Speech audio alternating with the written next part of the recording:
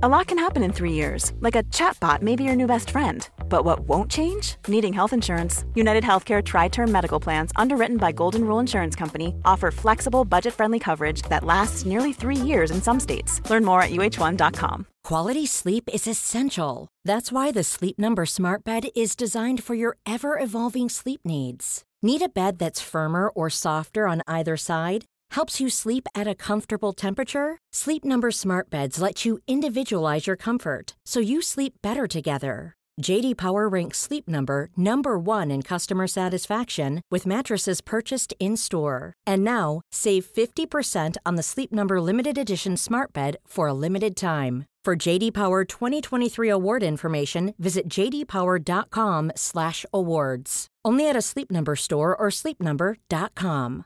This is Paige, the co-host of Giggly Squad, and I want to tell you about a company that I've been loving, Olive & June. Olive & June gives you everything that you need for a salon-quality manicure in one box. And if you break it down, it really comes out to $2 a manicure, which is absolutely insane. It's also so easy to get salon-worthy nails at home with Olive & June. The difference between how your nails used to look when you did them yourself and now with the Mani system is a complete game changer. The best thing about Olive & June, too, is it's a quick dry. Dries in about 1 minute, lasts for 5 days, and full coverage in up to 1 to 2 coats. Visit oliveandjune.com/perfectmani20 for 20% off your first system. That's oliveandjune.com/perfectmani20 for 20% off your first system.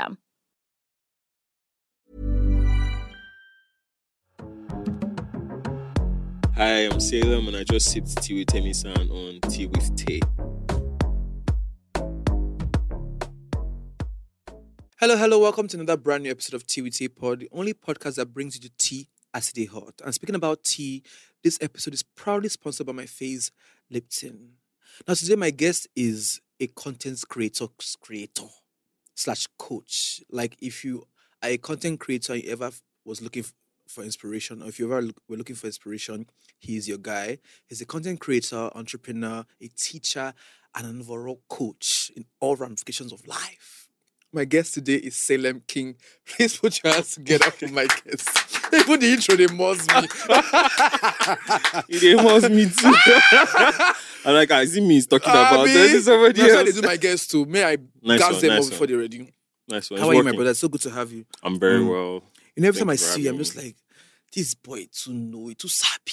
You know, I think I'm smart, but you just give me a run for my money. Just put your hands together for my guest again.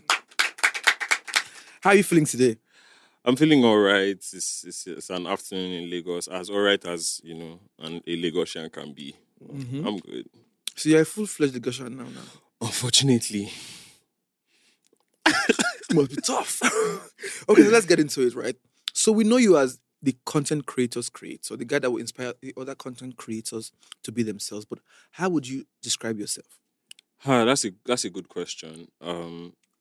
The way I like to think about myself is just someone who shows people who they are. That's what I'm always trying to do. When I first started making content, I didn't know what I wanted to do. I didn't even know it was content. I just knew that I had ideas, I had stuff I'd learned, and I wanted to share with other people. I wanted to teach, but I didn't want to present my ideas the way most people would, because it's almost like most people who would teach on social media were teaching like, oh, I have my life together, so here's how you can get your own life. But I was 21 years old. And when you want to teach people when you're 21, what do you really want to teach them about life? So I just figured, how do I share what I know in a way that people find relatable? People see themselves in my story and feel like, oh, this guy is actually going through this thing too. So, you know, maybe he can help me. And yeah, that's just how I started. I just wanted to show people who they are, you know, in the process of finding out who I am myself. Yeah. You know, that's so amazing, because at 21, you were already on that wavelength where you actually wanted to teach people and, you know, just inspire people. It shows that you're very self-aware, right? Yeah. And I'm wondering what your childhood was like, what your influences were like for you to be this person by 21. Please tell me about it. You say 21, but I was that person when I was a teenager. I can imagine that you were even the same person at 12. Yeah, probably. And I owe it largely to my parents. Right. My dad just always had a lot of books at home, like hundreds of books. Now that I've moved out of the house. My dad has so many books that they've turned my wardrobe into an extension of his library because he just Was he keeps a buying professor? books. No, not a professor. He was a pastor and also a salesman. So the way I grew up was with my dad being a professional. He's a pharmacist, but he also transitioned into sales, and worked for a lot of multinationals. Right. And he was also a very devout Christian. So he was a pastor, he was a part-time minister. And then at some point, he left the corporate world entirely, became a full-time minister, then went back to the corporate world again. So that's the person that I was, that's the life that I was exposed to. My parents, I watched my parents sort of live out their walk with God. So it wasn't just this family where, we're Christians, so you have to be Christian. Right. It was one where they encouraged us to ask questions. My dad liked it when you came to him and asked him something like, who created God? Stuff like that. Like, he loved What would his answer be then? I have no idea. I'm still asking that question. The good thing about it is he would, if he didn't know, he could say, I don't know, I'm going to do some research and I'll get back to you on that. So that's the person I grew up around. That's the knowledge I was exposed to as a child. So when you were bored, my dad would be like, there's a shelf full of books, go and read. And I would read and I didn't understand it. But by the time I was going to uni, I'd read a bunch of John Maxwell. I'd read Miles Monroe. I did not understand those books, but they were in my head. Right? So when I did need the knowledge, it was there. It came from somewhere. And just that general atmosphere of being able to ask questions was something that helped me so much, because I don't feel like that's encouraged in Nigerian schools. Yes. You just study to pass. But at home, we could ask questions. In morning devotion, after reading everything, we would then have time to ask questions and be like, why is this like this? And ask those questions in morning devotion. So that's the childhood I had. I went to university quite early. I had just turned 15 when I went to university. Went to a private uni for 4 years. What uni was that? Madonna University. Okay. So I went to Madonna University, and after Madonna University, I did my NYSC in Osun State, stayed there the whole year. And after that, I got a job in real estate. But I always knew I wanted to be a teacher. I didn't know exactly how it was going to happen. Right. I thought I might become a motivational speaker, like a Fela Durute or something. But while I was waiting for that to happen, because when you're 21 and you want to teach, where you go see people gather people to say you want to teach them. I know how Nigerians can be saying, what is this, but you want to teach us for 21 years. Yeah, but social media was just the low-hanging fruit way to put my ideas out. But I want to know what you were like in secondary school because of your background at home, where your father had all the books, you people were properly educated at home. Yeah. How did that translate in school? Who did you become in school? Those kids that had a different upbringing from their home, their fathers were, much more educated. Yeah. They were different in class. Yeah. To be honest, the schools I went to, there were a lot of kids like me. I was not special. Oh, right. Yeah. Right. My parents were not super rich, but they were very intentional about where they made us go to school. I went to school with a lot of really rich kids. People will be saying on visiting day, you see what they brought for them, and I'm just are we poor? Now, Abuja, you did, bro. So it was. I actually went to school in Kaduna, but even my school in Kaduna, there were a lot of people that came from Abuja to our boarding school.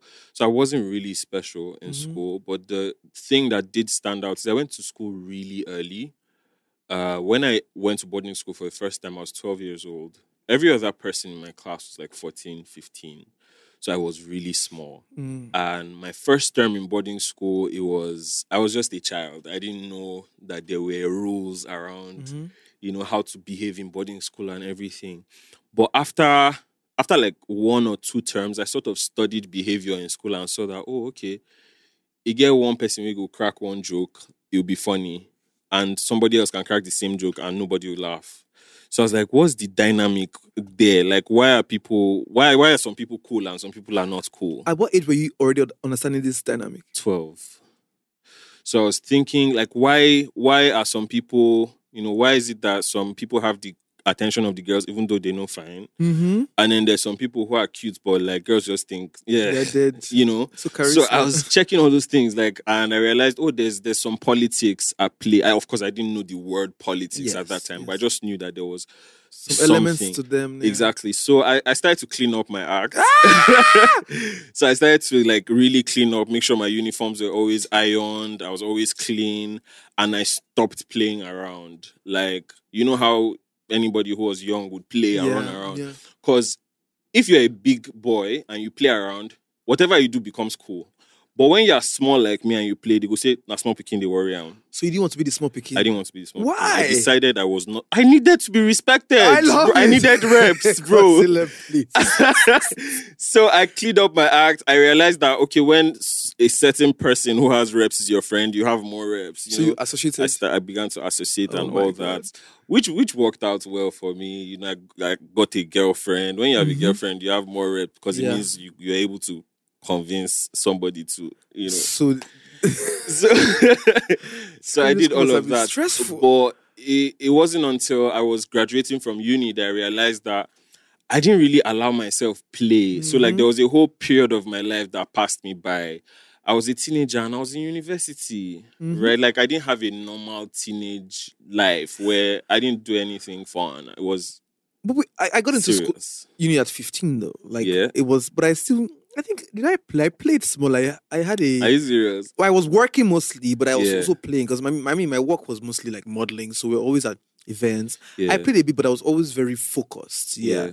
And that thing where as a child, we now focus on work and being seen as serious can rub off of that childhood playfulness that we probably need. And when we're not in adulthood, now become Agbayas trying to... Exactly. That's me now.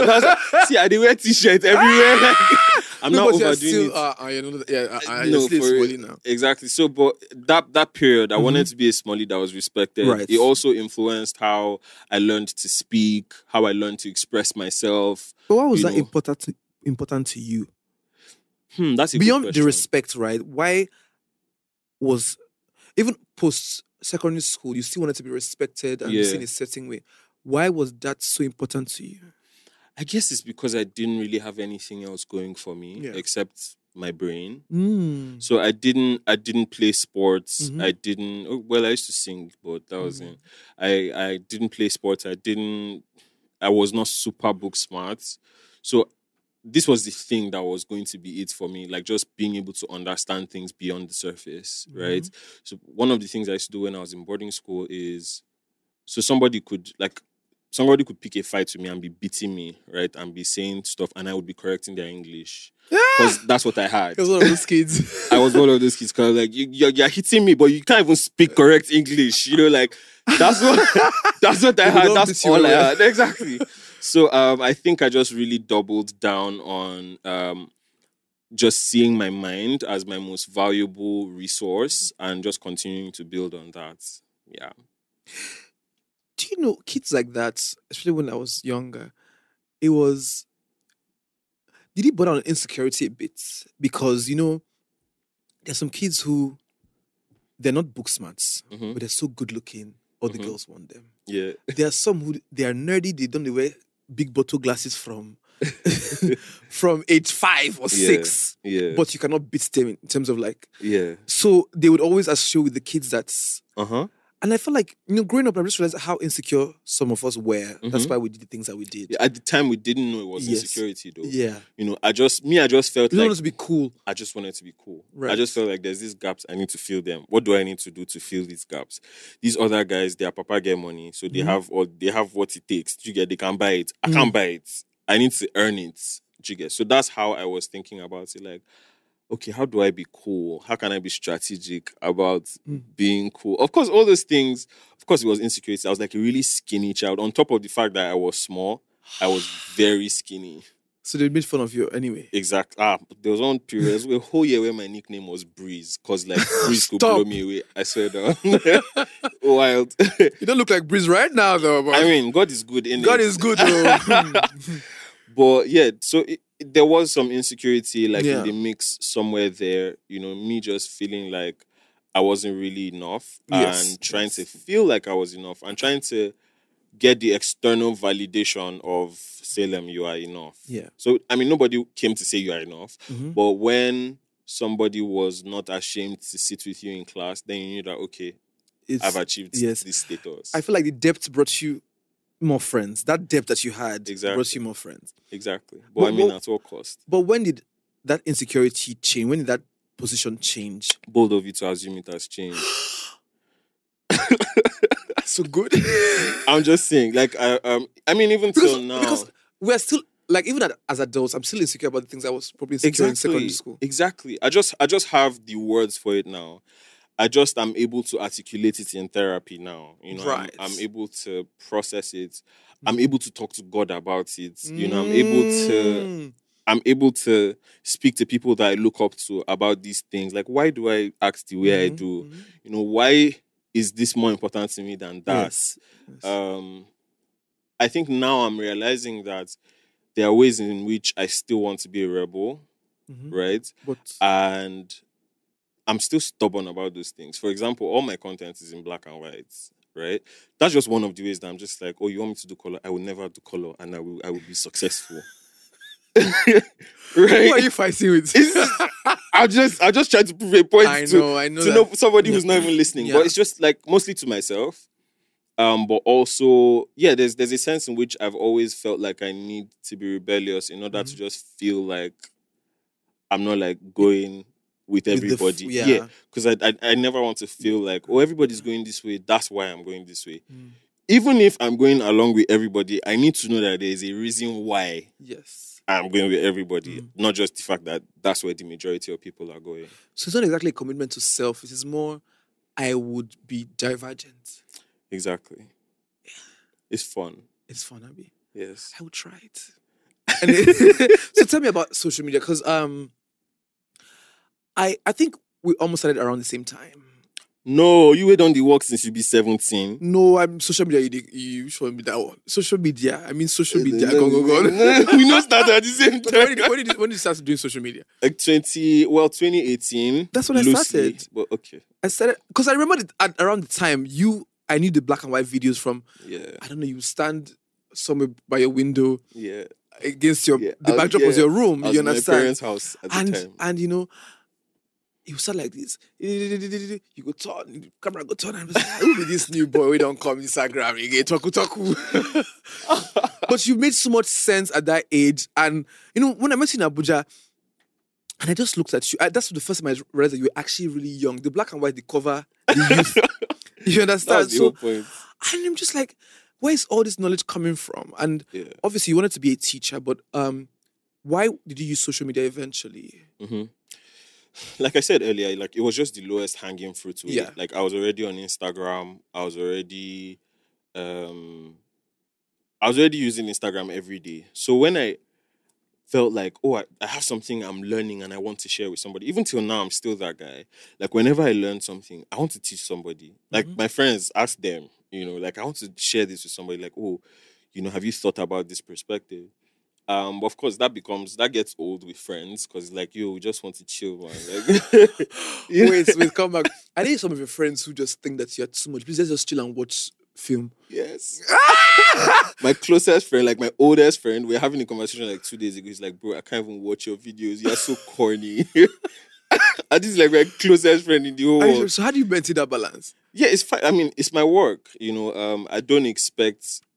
My friends are not the target audience. Right. My family is not the target audience, and I don't hold that against them. It's okay. They have lives that don't intersect with that part of my life, and it's okay. But there are people who need what I have to offer, and I'm committed to serving those people while also servicing my friendships in other ways. So yeah. So back to your question about how I started using social media. I was just putting, videos. I used to post only on my stories, where it would disappear after 24 hours. Because I had a whole life. I was working a corporate job, So, post NYC? Yes. Right. NYC. Sales and marketing job, suit and tie, everything. I didn't want to make that creative side to overshadow, the actual work, the image I had. Yeah, so I was afraid. But then one day in December of 2018, I just decided, you know what, when I come back in January, I'm going to make a video every day for 30 days. That decision. I have no idea where the inspiration came from for that. Well, I do know. But like at the time, I didn't know that was a strategy for social media growth. Yeah. I just knew that, I can do this thing. I want to push myself. That's all it was. I had 1,500 followers at the time, when I started. And in my mind, like in my small mind, I'm just like, in these 30 days, if I can just go from 1,500 to 2K, I don't blow. So you were going to drop 30 videos to earn 500 followers? Not even to earn. I just thought I'm going to do 30 videos. And if in the process I add 500 followers, that would be great. But I just wanted to put you obviously out. made more than that. Yes. So my following went from 1.5 to 5,000 in that. And mind you, at this time, Instagram Reels no day. So it's not like you didn't go viral. There was no viral. So if they say I'm the CM. Exactly. It was that time when people reach 10K, they celebrate. See, I get 10K. I did a whole dance. Exactly. It's not like now that, it's different. Times are different. So it was really crazy to me. I'm like, whoa, okay, people like this stuff. Because that was just stuff that I was enjoying. I was not trying to build anything. It's like, oh, people really like this stuff. Okay, there's more where that came from. Because all the videos, most of the videos I made in that 30-day period, it was nothing new. It was stuff that had been in my notes for years before then. So, because I do a lot of notes as well. TWT is written on notes. So you just sit down and an idea comes to your head and you're like, okay, this makes sense. And you take out time to actually, you're almost like a wordsmith. So you keep fixing it until it tells a story. Is that what you do? No, not necessarily. So I just always type stuff. Like whenever something is on my mind, I'll type it in my notes app. Right, and just leave it.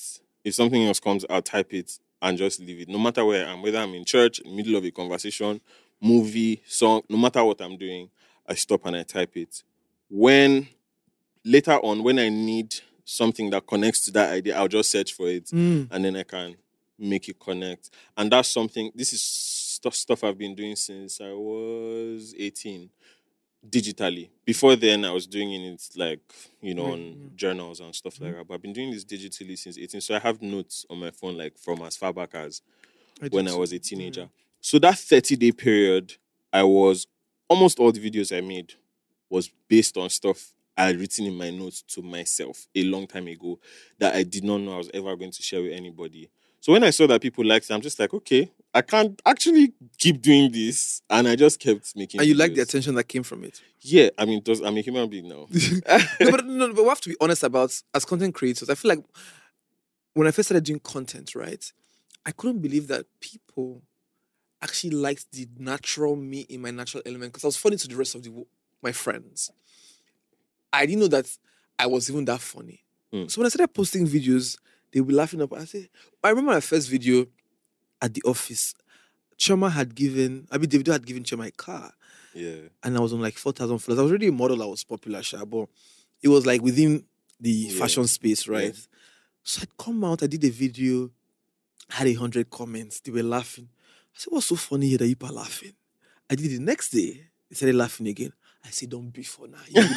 All of them will laugh, die. So for every day I went to work, I dropped a video back to back. And I hit 10K. But it still did not hit me that, I still did not feel like I was funny. I just thought that, this thing I'm just, maybe this community I've built just like me like this. Yeah. You understand? So that consistency and creating community, was it just the attention for you? After a while, you just realized that, I have to do this thing to service the community that I'm building, or let me just be getting this attention from these guys? It was a bit of both for me, because the attention also came with people who are saying, yo, this really helped me.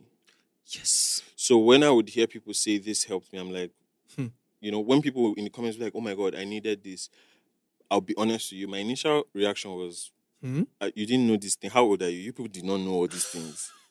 I really thought it was basic knowledge. I promise you. Right. Because of where I was coming from, yeah. What I was exposed to. I thought everybody knew these things. Maybe everybody did know, but they needed a reminder. or something. Also, the way you presented it was very different. It was like almost like you mashed it to the barest. Simplified it. Yeah. So I guess that was it. But yeah, it was. I'll be honest, it was very surprising for me when people were like, "Oh, this helped me." Oh, I said this thing you said in a job interview and I got the job. I'm like, what? Was it like that? Yeah, literally. Like till now, like I have hundreds of those. Like I take screenshots and keep them just to go back and look at them. But yeah, that was shocking for me. So the attention did come with that. I knew that I was helping people. But I'll be honest with you, if I knew that me making videos would make my life a public one, I probably would have stopped. Really? I probably would have stopped. Are you that much of an introvert? Yes, I am. Like when you know how like you go to shop or something and then somebody sees you and you can just tell this person don't recognize Yes, me. don't they clock you? They are coming to say hi. I never have worse that's when I have the worst anxiety in my life. So it's now that I'm beginning to get the anxiety. At the beginning, I love the attention. I say, come here, don't set ready for you. Nah, but after a while, I became so anxious. But at the beginning, I really liked it because I always knew I was talented, right? But I don't think that where I was coming from, it was just about my books and every other thing was extracurricular. Like I would be the guy that would choreograph the entire end of year party dance. I would sing, I would act, But when I appreciated it, was just a thing that Timmy-san would do. Yeah. So when I started seeing people that they were gagging to this is what I do for worry, nobody raised me. So I was excited, but after a while I just realized that I became too conscious because everybody that wanted to be a part of it, and I'm like, oh no. But at the beginning, I think that I really liked the attention. Yeah. But what changed for you now? Because you could have stopped at some point, but you didn't. Yeah. Money. Let's talk about money. Yeah, I started getting. But before we talk about money, I want to know what your first viral, where you knew that, I am now a social media sensation. Tell me about that first viral video. I love that question. I love that question because I never had that. Right? I never had that. See, I only had that once. Exactly. And I think that Gonya was so excited that I was about to stop. And it never came again. I always so that was your moment. Sign. So let me tell you what really stressed me out. I still think that my biggest video till today is Spin Me, which is a video that I don't really like. Which is a video that, so I admit it, I read Year of Yes. What's her name? Shonda Rhimes. So I not committed to saying yes to everything. So yes meant that, I would drop a video every other day for that month, right? So I think it was on a Friday morning, I didn't have anything to drop. I can say, I don't think of this idea before Spin Me, but this is not what I would naturally say. It's not my vibe. But anyway, drop it. So I dropped it because I was even anxious that it wasn't going to do well. So I dropped my phone, I left it, I went to shower and I was going to work. I said, inside Okada, they go walk. Phone, they vibrates. Phone, they hot. Phone, they hot. I said, what did they happen? I looked at my phone. First of all, my battery had gone half. First, I was on every blog from Tunde Ednor to Pulse. I'm like, Jesus, I'm a star. So the next day, I dropped the next video. It didn't do as good. Yeah. I kept dropping. I never got to that level where I'm like, I need a viral video to take me to like maybe 50K followers. Because I was on like 18K. Yeah. But I feel like the fact that I didn't get any viral video just made me more consistent. Yeah. Because I think that if I got in a viral video multiple times, I would have... You relax. Yeah. But yeah, I never had that. And I mean, every now and then I tell people, like with my content, I always say, don't wait till you blow before you start to do what you feel like you need to do. Mm-hmm. And when you make content and when you show up, don't do it because you're chasing another viral hit. Do it because you're showing up, because you understand the importance of the work you do and what you contribute to the world. But that's a very sound place to be mentally as a creator. It is. Because for some of us, beyond the money or whatever, it's the applause that, I put in so much work in this video and I'm getting this much validation. And also when you see other people getting a lot of validation for the same thing that you're doing. You know. Yeah, I want to say, I've been on my own I sweet see, really. like I submit to this thing now. So the reason why this is so important is because statistically, not everybody go blow like suddenly. I hate it. Statistically. I hate it. And even statistically, most of the people who blow go on blow. Yes, cannot sustain it. Exactly. Yeah. So it's very difficult to sustain. So I strongly believe in building something that will last, and that requires a lot of time. Let me give you, I don't know if you've ever heard this story, I can't remember the source, of like a lecturer giving two groups of students, like it was a photography class, and he gave one group, there was two groups. So he said one group, their assignment was to try to create the perfect photograph. That was their assignment. Like, this is what I'll grade you on, create the perfect photograph. And then the second group, their assignment was create as many photographs as possible. So they don't have to be perfect. Just make sure you come back with as many photographs as you can take. Now, at the end of that assignment, you would think the people that they gave the task of creating the perfect photograph would come with the perfect photograph. Because just one. But theirs was mediocre at best. But these guys who had done so many came with the perfect photograph because they had tried so many times, they had made mistakes, they had learned from their mistakes. They had so many different opportunities to iterate and reiterate to the point where they were creating masterpieces and they didn't even know it. Right? Salem is preaching. So I strongly believe that to create masterpieces, like we don't have to try to create masterpieces.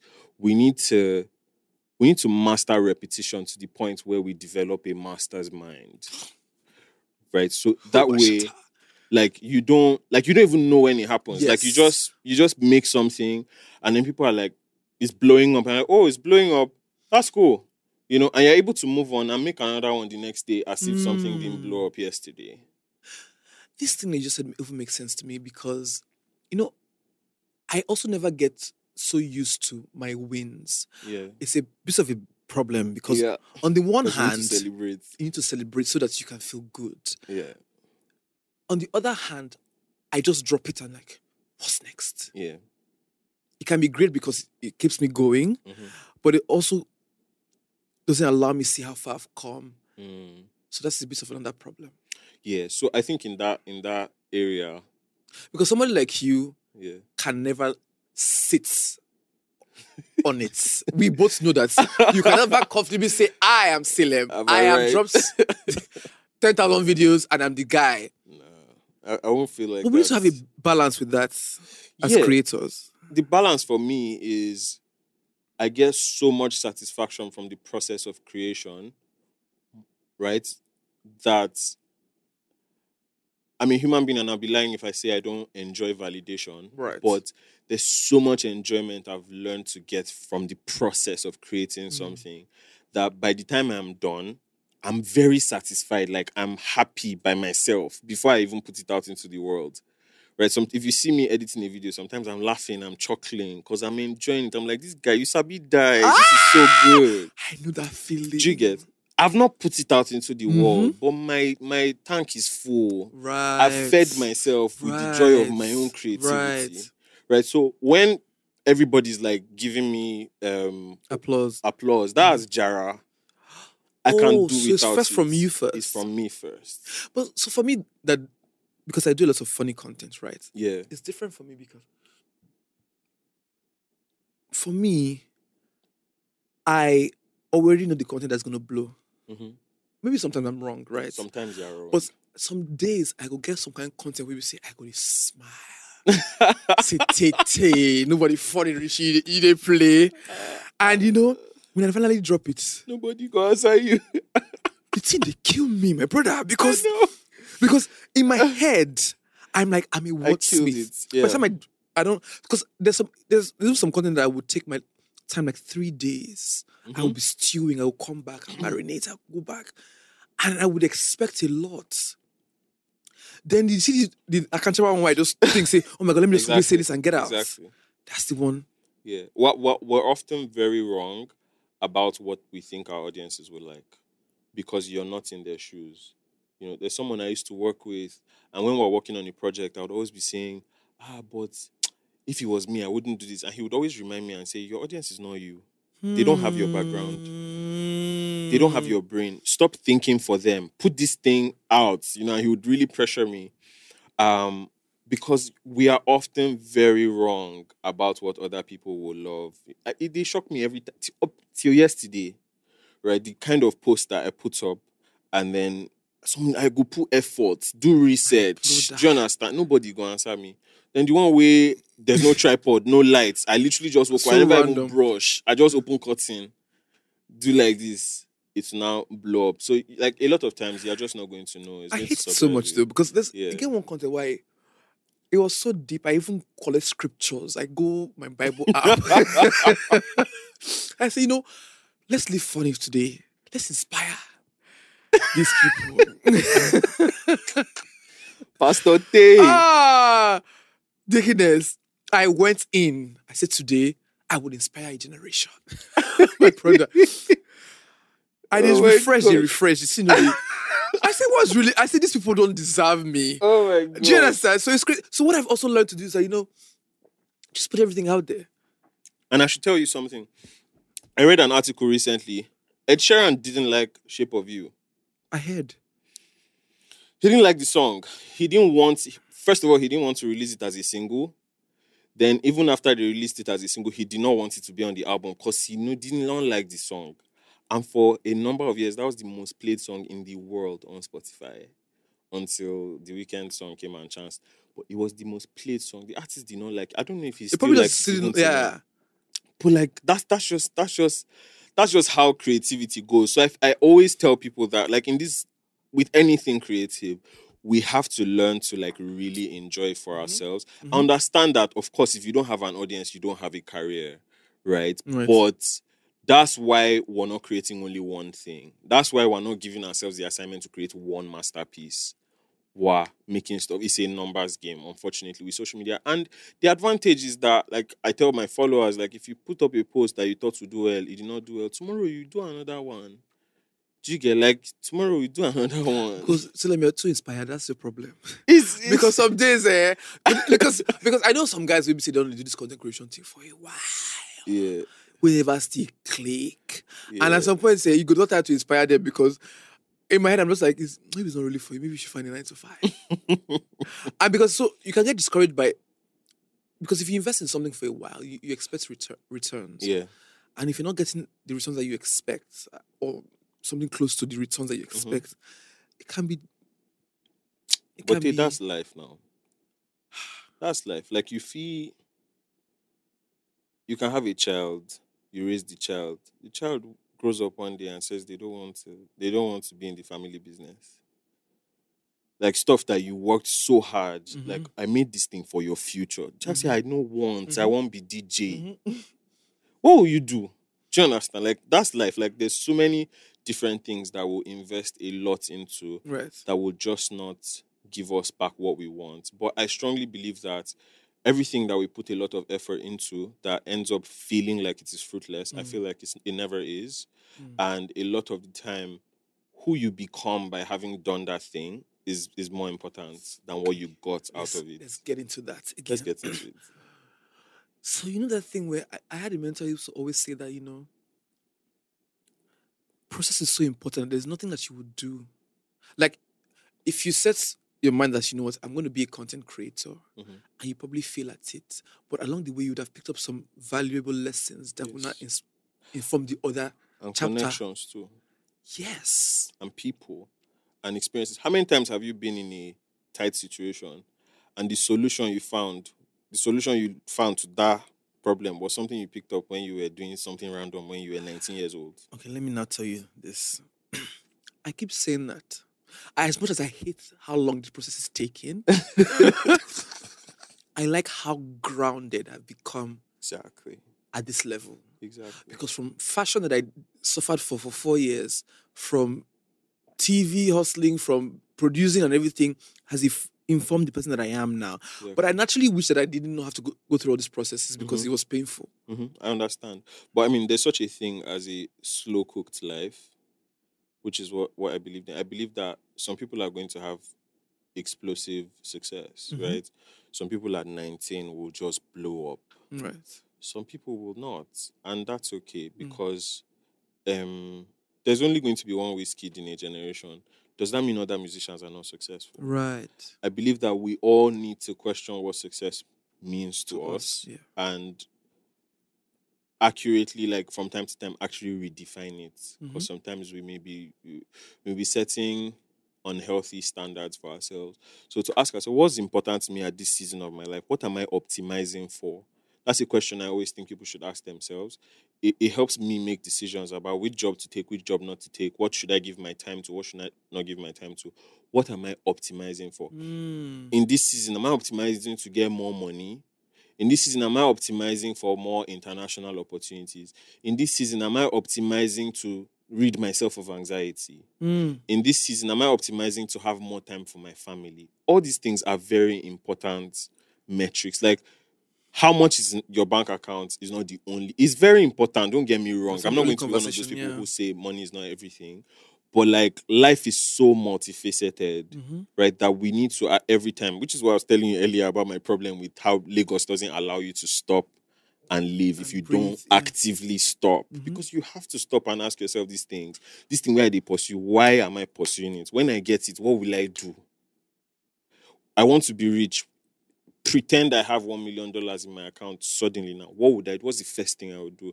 I think we should start asking ourselves those questions before you even have the money, because you can actually suddenly become successful. And you don't still feel fulfilled. And you still don't feel fulfilled. I think that I think most of last year I got to a point where I was popular, podcast was doing well. You're so modest about it. No, so because I'm an overachiever, you know what I'm saying? But I could tell that if I continued the way I was going, I would be so miserable if I now become very famous. Yeah. Because even when I was seeing the perks of the work that I'd been doing, I still wasn't happy. Yeah. You know, I just felt like, I was seeing small money here and there, you were not in your circles. I just wasn't happy with myself. Like that fulfillment that comes from all the things that was coming. So I just sat down and said to myself, what's the most important thing for you right now? Yeah.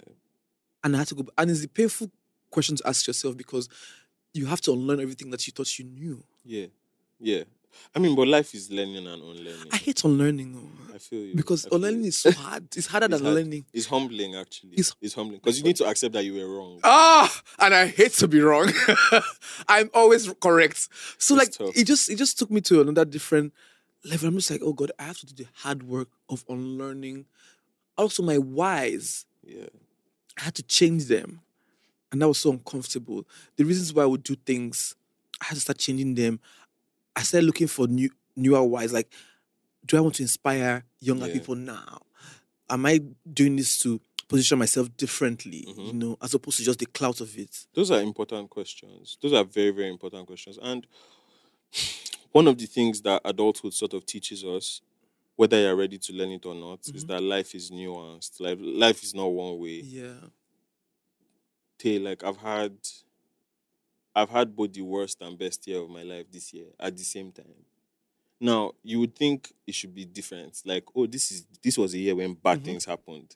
This was a year when good. I've had those type before. But this year, all. What's right? the tea? Give me the tea. Is plenty. Like, I've lost people that were close to Wow. me. I don't mean losers in they died. They still there alive. But all of that is... That has happened to me a lot this year, and I thought I was losing my mind. Yeah, it really hit me. Because before this year, I was this super, very kumbaya, common, Everybody's guy. Type guy. And now I realize, oh shoot, I love this person, but I need to protect myself from this. So those are things that I didn't, like nobody Say, let me prepared give you me. offering. Would have 500. Is it dollars? What do you think you are? From this bag, it's supposed to be. Oh my God! That means so. Might give you another one. Thank you. To support. God bless you. Marco, let them before you change your mind. You're preaching. I want you to land. But yeah, like life is nuanced, man. Like I've had really, really tough decisions I've had to make, realities I've had to swallow that I was not prepared for. Yes. Nobody prepared me. Yes. Like it's just like out of the blue, experiences that start to make you feel like your kindness was a problem or your good heart Yes. was a problem. It now messes with your mind because it's like, Like, are you a bad person? I be make a day wicked. Like, is wickedness the way? So all of that happened while, there were also good things happening in my life, like things with work, we're looking up, and everything, promises that God had given me a long time ago coming to pass. At the same time when, like, there's knife in your back. So do you think that it's also like the byproduct of growth? Because, a lot of things that I knew, and friends, people, ideas that I held sacred, right, fell apart. And I kept pressing, God, am I a bad person? Or is it that this growth needed some adjustments? Apparently. And I think that's what it was because, I was getting to another level where I needed to transition, right? Yeah. And some people could not cross with me to the other side. Like, some counsel could not even follow me to the next level that I was going to. Yeah. So even I kept people praying. you look up to say. Yes, I kept praying. I said, God, these people are my people. They have to be in my life. What is going on? And when I was praying, God just said, more people will fall off. It's the harshest thing, my brother. Like, to know more that, habits, more people, more ideas. To know that, like, some of the unfortunate things you've experienced, this is not the last time. That's scary. It's scary. That's very scary. So every time I look at my friends, I'm just like, which one of you is going on? Is it me, Jesus? Is it me? So I started feeling, I know that I had my own faults, but I also started feeling the type of way that, maybe I'm a bad person. Because everything just looks as if you're the common denominator. I'm the common denominator. Why am I the one that says, this week, this one has happened? I'm just like, God, please, what's going on? Yeah. It's tough, man. It's tough. And I like that we're talking about these things because I think this year too was the year where I've had the most, damn, my mother was right, feelings, right? Like, before now, there's so many things I didn't agree with my parents about. And then I'm just like, oh, wow. Of course, I'll not admit it to her, but I'm just like, yeah, so I hate when my granny's too right. No, they were right. I don't like it. Damn, they were right. Yeah. Especially about friendships. It's almost like they smell it from a mile yes. away, But yeah, I guess we live and we learn. Mm-hmm. All these things contribute to, who, just like you said, you wish you didn't have to go through it. And I don't believe that you have to have difficulty in life in order to have a great story. Yeah. But I believe that when we do have those difficult situations, there's so much to learn from it. Like, there's so much in there to get from it. Why you are going through it? They nice. That's what I say, God, they do this thing, they pay me. So, I've been reading Crushing recently, T.D. Jakes, right? Yeah. And, it's basically the principle of the grapes. The grapes, as grapes, are beautiful. They are fruits, right? But for them to get to their final form where they're now wine, they have to go through a crushing. But obviously the grapes would not like a crushing because you have to step on it. You have to go through process, right? Yeah. And I think that the book explains the season I was in. I'm like, God, I've prayed for growth, but I didn't know it was going to come with this much pain. Yeah. And as with everything in life, from giving birth to new levels, it comes with a bit of pain and stretching. Yeah. But the stretching is what people don't communicate enough. That, for you to ascend, for you to get to the next level, you need to be stretched. And that stretching, then they keep people. Yeah. That stretching almost made me lose my mind. Yeah. Like, when we joke and say problem when they finish, what it really means, like, in reality, the reality of it playing out is the alleviation of one problem introduces a new one. Yes. Right? Like, if before your problem was you did not have money, when you now have money, you still have money problems. But it's like, oh, what do I do with this money? Oh, now black tax. Who no get money, they worry about black tax. My brother. So now when you don't get money, they worry, say, family people, one thing. It's the same way, like, if I want a child, I don't have a child. Now you have a child, you have an extra human being that you are responsible for. So that's just how life is. And I think that's something we don't accept enough. We believe that there are some events that can happen and just take away all your problems. But that's not how. Life is a succession of problems.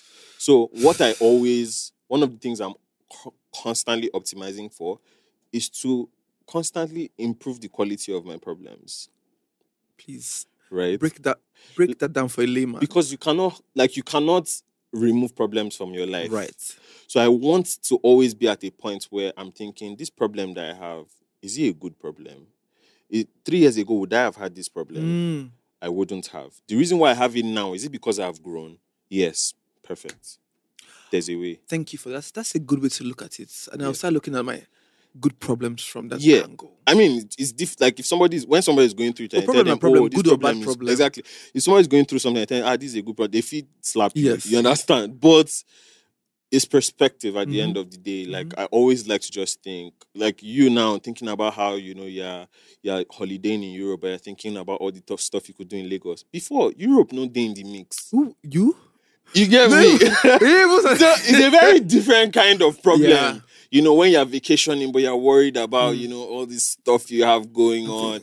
It's different. Of course, like, now the kind of problem maybe say, like, if you tell somebody about it, they'll be like, this one not I better get out. I never chop. They talk, So I think and what that does for me is it allows me to also, like, find a little light of gratitude, even in the midst of things that I really hate. Yeah. So it just makes me realize, okay, sometimes people say, oh, thank God because something worse is happening to somebody else. I don't think that's a good reason. No. But I always think, am I where I want to be? Not really. But am I where I used to be? Also, no. So that's something to be grateful for. That's an amazing perspective, right? Mm-hmm. So, like, let's get back to content creation and the money part, right? Yes, because I don't want to forget that, right? Yeah. That's so, and before I ask that question, were you certain that at some point this thing was going to make you money? I wasn't certain. Was that the reason for the consistency, or you just wanted to do it? And when money entered, it became even more. So, after I had started content creation, I didn't know that I was going to make money. I didn't know I was going to make a career out of it or anything. I still kept my job safe because I didn't see it as a full-time thing. When I started to make money, of course, it came in trickles. But I now went to my archives and realized that one day in 2018, I wrote it and posted that I'm going to make money on this app. I had no recollection of it. I did not remember writing it down. So wait, the timeline between 2018 and you making your first money? Over a year. Right. Over a year. And even after that year, it was like small change. It was not until... But you still held your job, Sha? Yes, I still held my job. So I realized, and even now, there's stuff like that I write down like that I just feel it, or I just see it in my spirit, and I'll write it down, even though it feels ridiculous. Mm-hmm. And then one day, 5 years later, I'll come back and say that, oh, wait, I didn't even pray. This thing happened. Oh, Basha. So that's what it was like for me. I didn't know, I didn't have like a consciousness of, I want to make money from this thing. But I got to a point where just my interaction with the people who appreciated my work made me realize that I had value. Mm-hmm. And I started to see that value can be translated into money. And then I started to think, this thing can actually be my full-time job. People were asking me to do classes, like teach me, how do you make your content? How do you communicate so clearly? How are you able to say so much within such a short time? How do you edit your videos? And I used to respond to people's DMs. Like literally back then, you asked me, how did you do? I would do screen recording, send you DM. For free. For free. You'd be a nice guy. Because I didn't think... I wish I met you then. But people were like, do a class, we'll pay. Me, I was afraid. So I did free class, first of all. Because I wanted showed up? Like 20-something.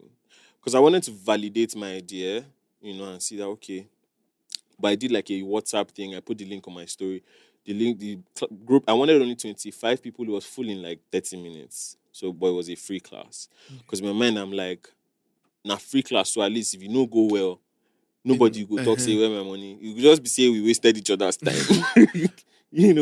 But I saw the results people got from me teaching. And that was like my first experience with, doing something that I wanted to charge money for. So I saw the results. People had different kinds of creators, travel content creators, makeup. Different people could apply the ideas I taught and have results. So I just like, next one, 5K. So I did a class for 5K. This is 2019 July, August 2019. I did a class, it was 5K. I wanted 50 people. I did 50 people. I put it up on my story. 50 people in 24 hours, 50 people had signed up. But there were more people saying they still want to join, Me, I'm like, I've not done class before. I can only do 50. So I said, I'll do another group. I'll teach you people the week after. He said, no problem. So another 50 signed up again. So in that 2-day period, I made... This was an online class, right? Yeah, online. I didn't even... I didn't meet any of them. So in that 2-day period, I made 500, which was the most money You I had had ever made at the It is same shock time you in say. my whole life. In 2 days. So that was the time I'm like, I don't need to be doing this job. That's when I started to see this thing as, okay, if while I have a job, I'm doing this and I'm making this more, what if I was giving this all my attention? Yes, What if I was finding different ways to So, make money from this? So that's a couple months later, I left my job, became a full-time content creator. It's been So the money came from roller- classes first, not influence. the money that came from influence was peanuts. And at that time, brands would reach out to me and be like, "Oh, we want you to do a colored video." I'm like, I don't want to do colored videos. You did that? Yeah. This boy, you get mind. Oh, wait, they will offer you money and you say no. Yeah, I'm just like, I don't want to. And I know I was stubborn with my brand, but that's really stubborn. The reason why I was I used to tell them that if I do this thing in color, it will be obvious that it's paid. Right. If I want to promote your brand, I need to do it in the way that I normally speak organic to my way, community. Now, brands are aligned. Do you get? They now see. But at the time, it was very difficult to convince anybody. It was like, true. who be this boy with it? I beg, so they'll just move me one side. But over time, we've made the mark. So let's talk about community, because community is so important to you. And I understand community as well because I've grown with some people from like 2018 up until now. But why is community so important to you? That's a great question. Because you have also carefully gathered them over time. Yeah. And it feels like you are servicing them. I'm part of that. Your group thing on Instagram. I just differences as they come. I'm like this community now. I might just see the show. Oh my gosh. So when I first started making content, I used to respond to every single comment.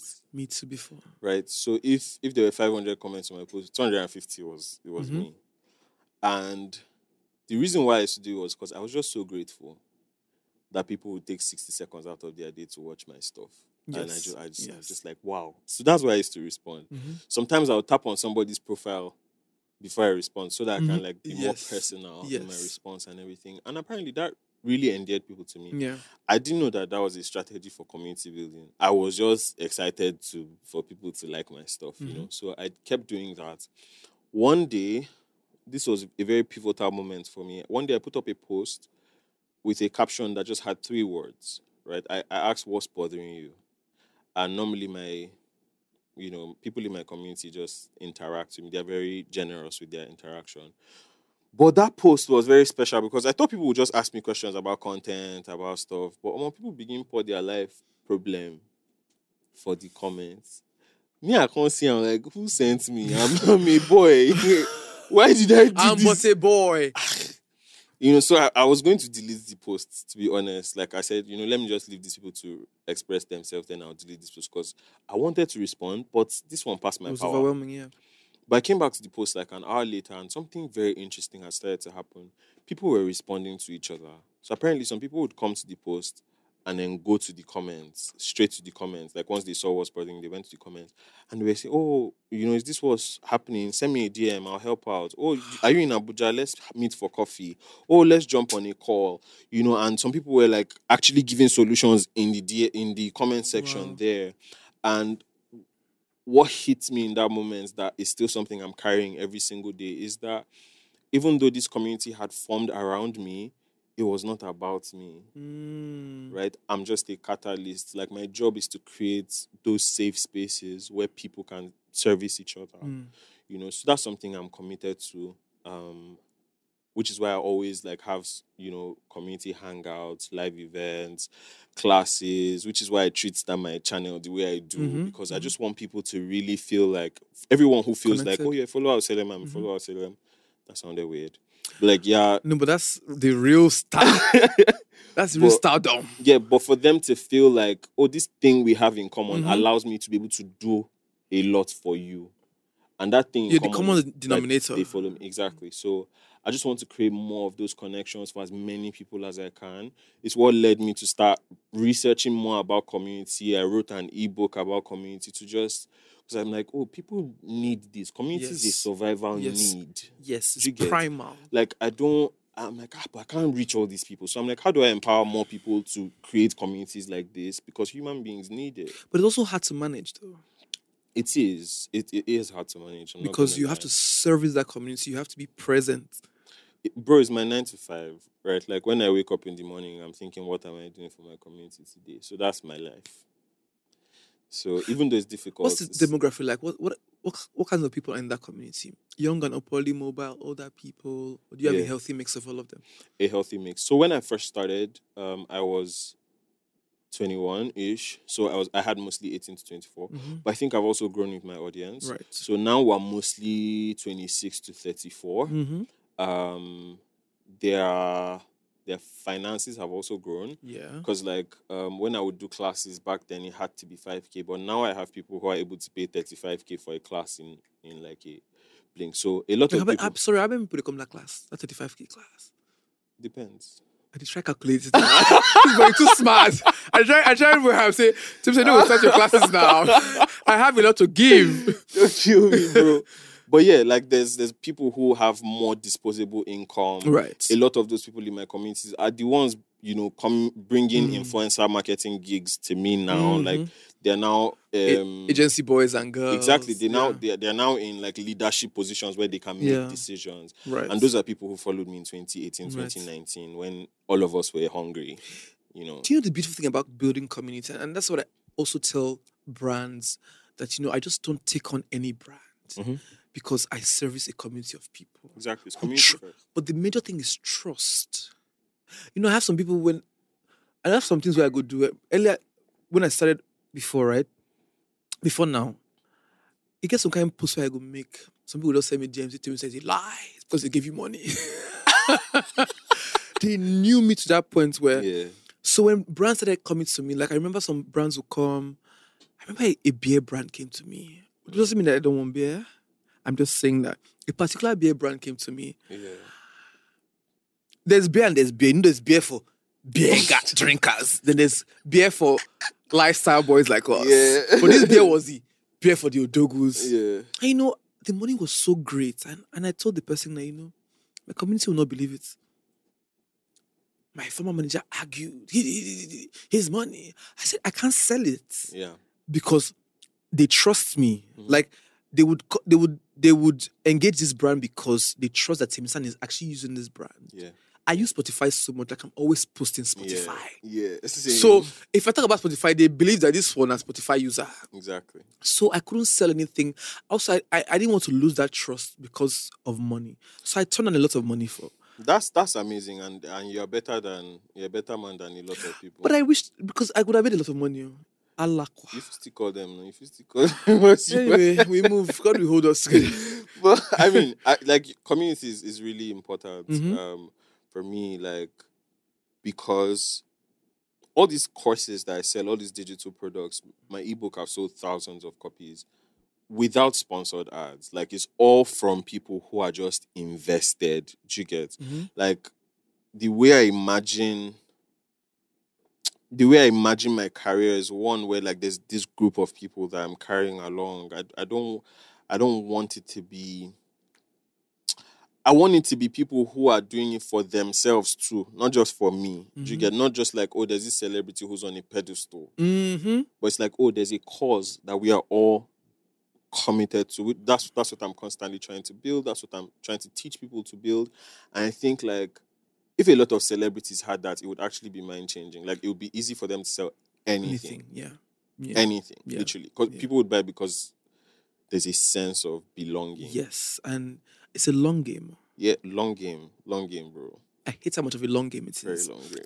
I knew it was so valuable when I started the podcast, and I converted my Instagram community to the guys. Your Tea with Day Pod page.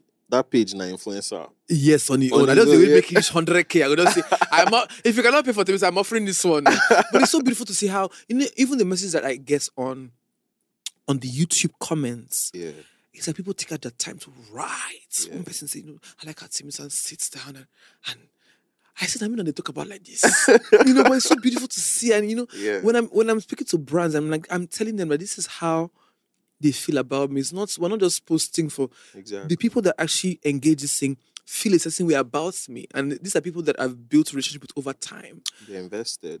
And I feel like any celebrity who has that can sell anything truly, because you can always convert them.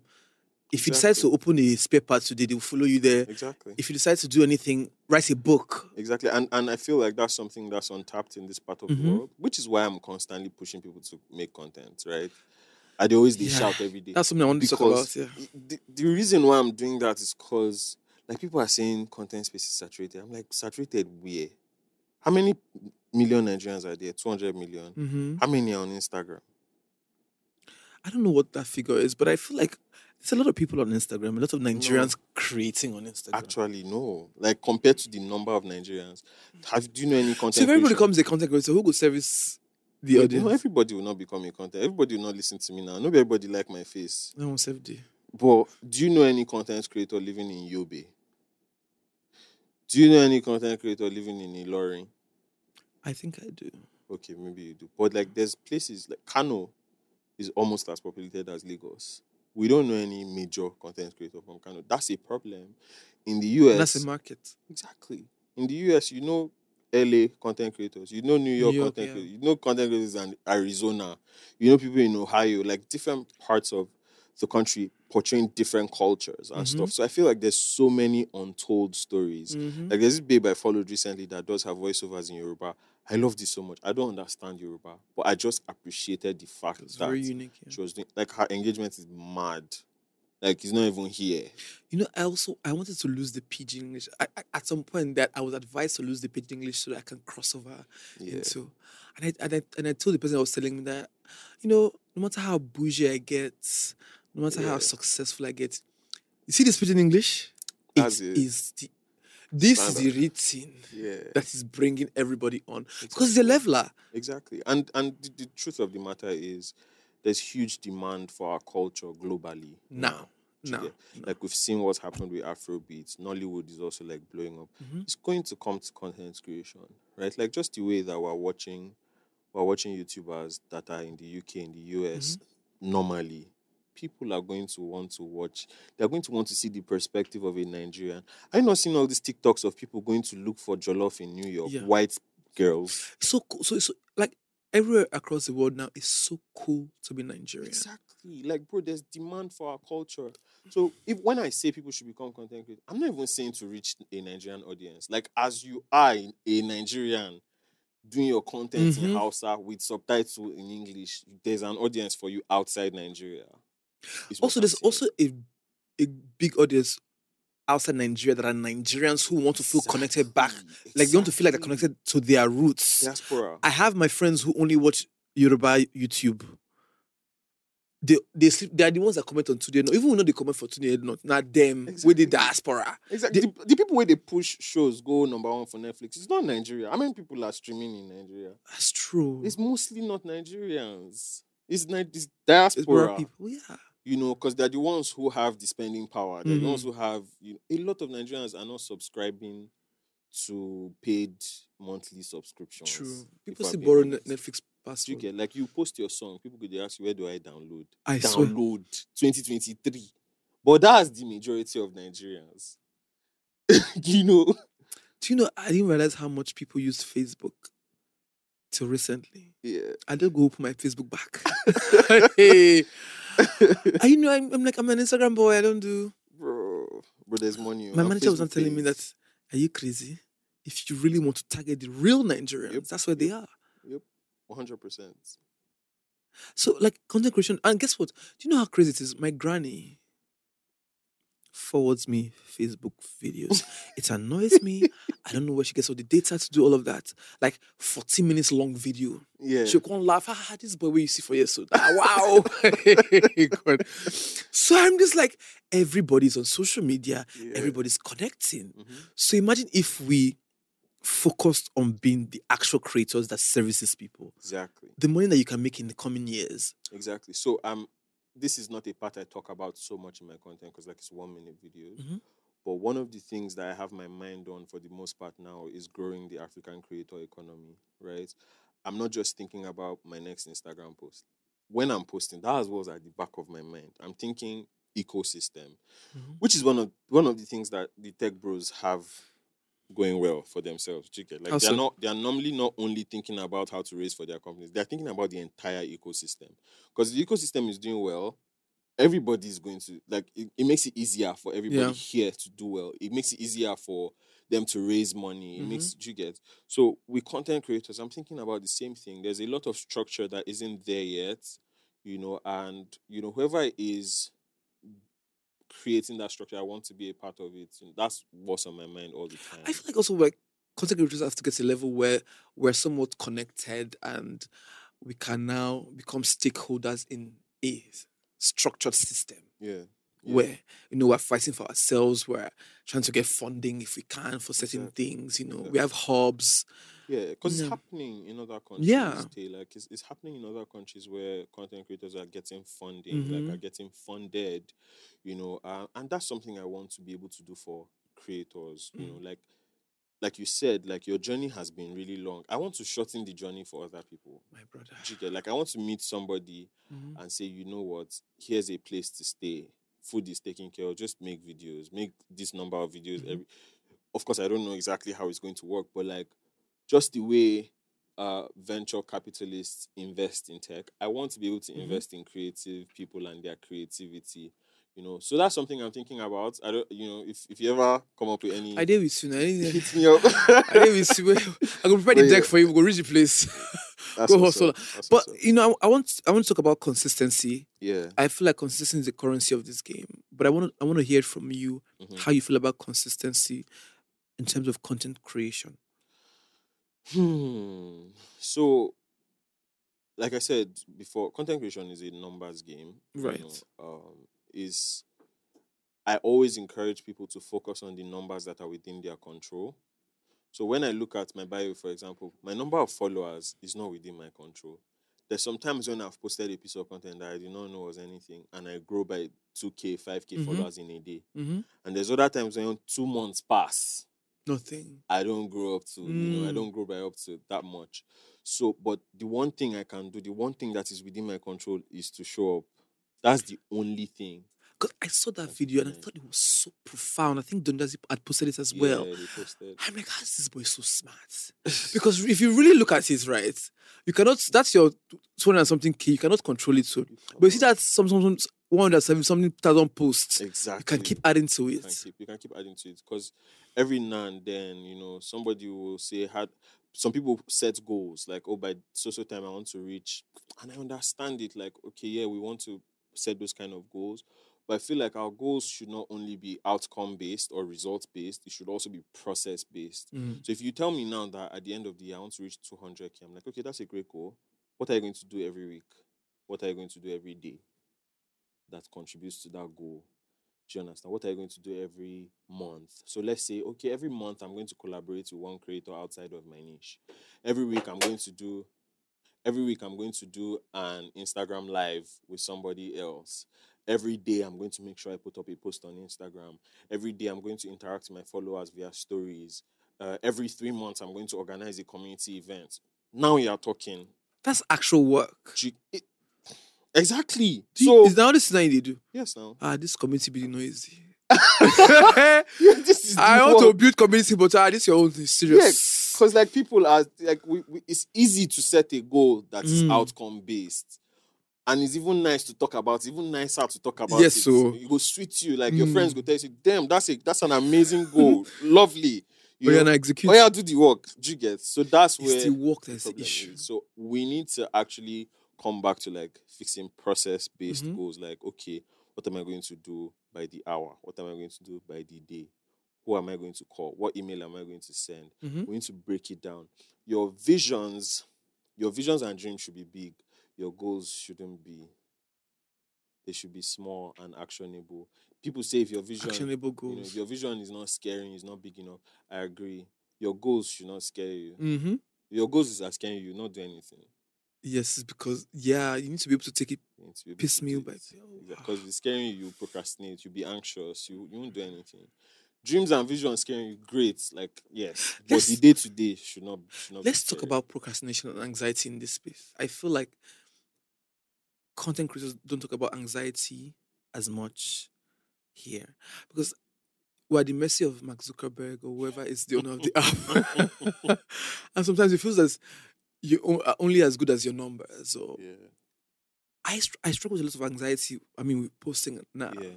but it feels like you just come out and say, consistency is the key. Let's keep moving. If let's say the thing they touch you. So I want to know, like, for you, what is it like? You just go through Instagram without any anxiety. As I did now, you get some things where they procrastinate. Please be honest. Yes, now that's the tea. And 2 days ago, what's the date? Some days ago, I put up an announcement for my course. Said it's available for pre-order. A friend of mine texted me and said, "You, how are you so confident?" Like, My brother. and I told her, Because when first, anytime I see your video, I say, God, this boy. As you talk the thing, I say, this people don't fear anything for this life. Because literally, sometimes to create, because no matter how much of a creator you've been, yeah, there's still that so unnerving because sometimes you're at the mercy of the algorithm sometimes. Yeah. So I'm just like, God, this boy is the only one that this is not affecting. Because even my friends with a million and something followers are still going through that. Everybody. So I just want to say, first of all, it affects everybody. Right. So this my friend I'm talking about, like, is an influencer that's like in the US. She's bigger than me and everything. Mm-hmm. So I'm like, yo, they touch everybody, yo. Like, and then I told her, this video I put out today, I put it off for 3 weeks. Aha. I put it off for 3 weeks Okay, because I was scared. I can finally relate to you, so we're on the same side. Okay. Because I was scared that Mhm. what if I put this thing out and nobody Engage. signs up? Do you get? Because it wasn't, for me, like, it wasn't even just engagement. I'm like, I need people to pay for my class. So imagine 2 people pay. They will come the group, come say, now only Only two, two now people only 2 of us there. This person we I won't know- learn from. I know how the brain works. Do you get? You have processed all the negative I've processed all outcomes. this. Like, so people will come pay, come say, now only 2 of them pay. And now this guy won't learn content creation from. So I don't already calculate, go fast. Say, Yeah. I can't do this. And I kept putting it off. Like, I'd already created the link. My assistant, they remind me every day. Salem, can we post the link today? Salem, can we? I just This one ignore the look- guy. Because I was afraid. I'm like, how do I It's tell the my same thing for me, employee so I don't understand that that. I'm afraid? Half the time I'm anxious. I'm like, please, can I breathe? Like, it was crazy. So I had to tell her all of that so she know that, see, don't be say I know the fear. Like, at some point, I'm just like, you know what? Let's let the world burn. So this is it now. So I got to a point where I was dropping the ball too much. I'm just like, what's what happen, me happen. And for every time I did that, what's what happen, will happen. When I finally just go through it, I'm just like, okay, that wasn't so Exactly. bad. Exactly. And recently, I started having anxiety with hosting. I've never, like, people think I don't enjoy hosting because I'm naturally shy, but people don't understand that. They feel like the Instagram personality should translate To real life. But it takes me 1 week of prayer to finally hold mic and host the event. And as I'm climbing that shit, I'm like, Ray back, so please, God help me, hold my spirit. But once I get into it, I get into it. But I initially have to psych myself to host an event. I feel you. And those are things that other people will never be able to really understand. Yes. Like, everything that goes into you being able to do what you do. Right. I'm also an introvert. Like, they see how me and you, they talk now. This is not how I sound in my videos. Right? Do you get, like, I'm a lot more energetic in my videos.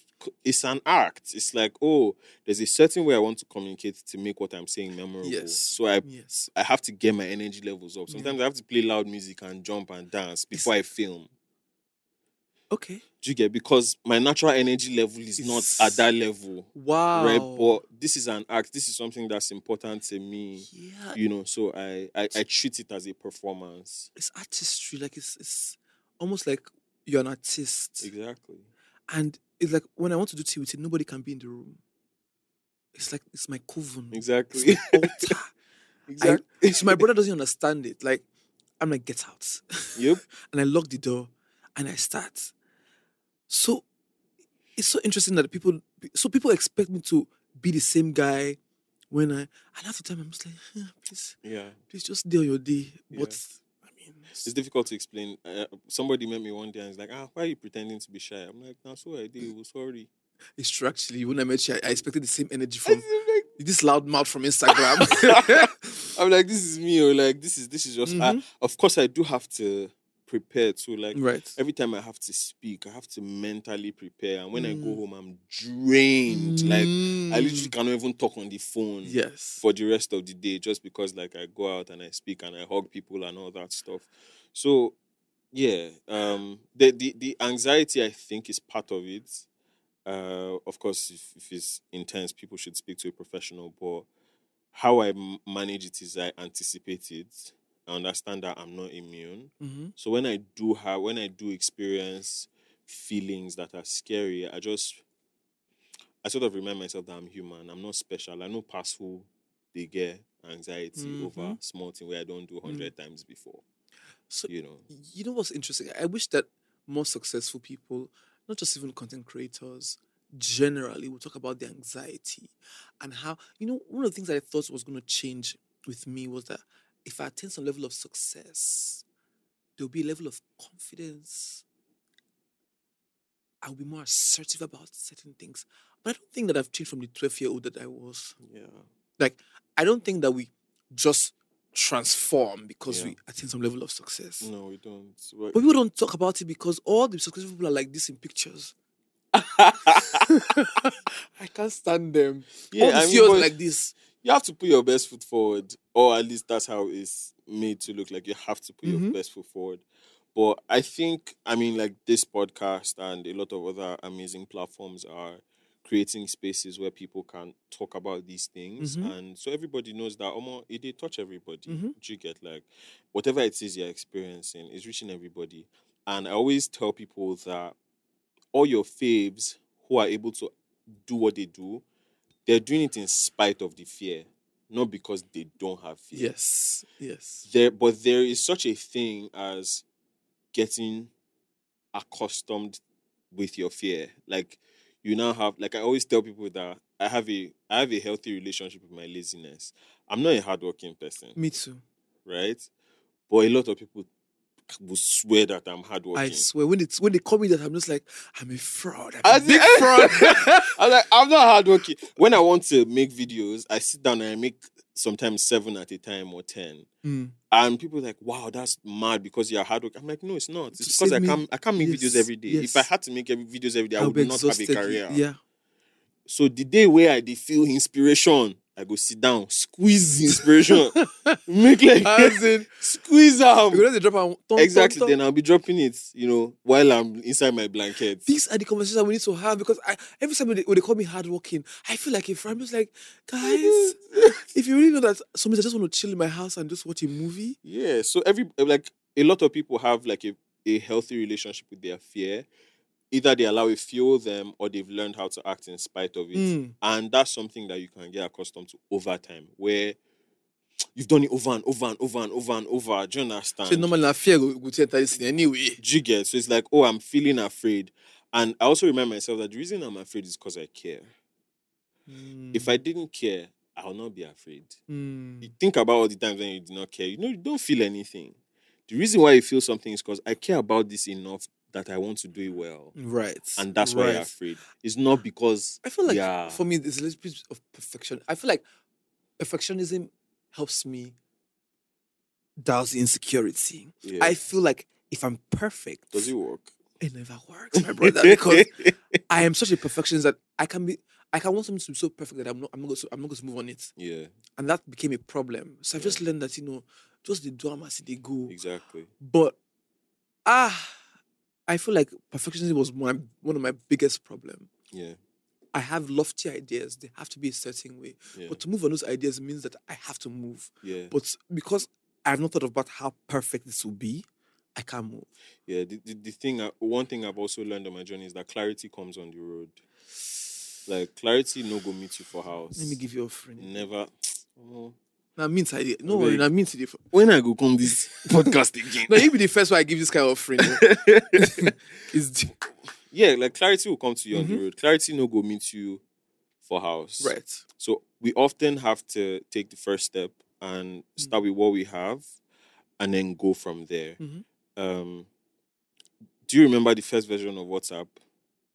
You couldn't send pictures. You couldn't send voice notes. You couldn't... All the things you can do with WhatsApp now, it was not there, but they dropped it anyway. And they had...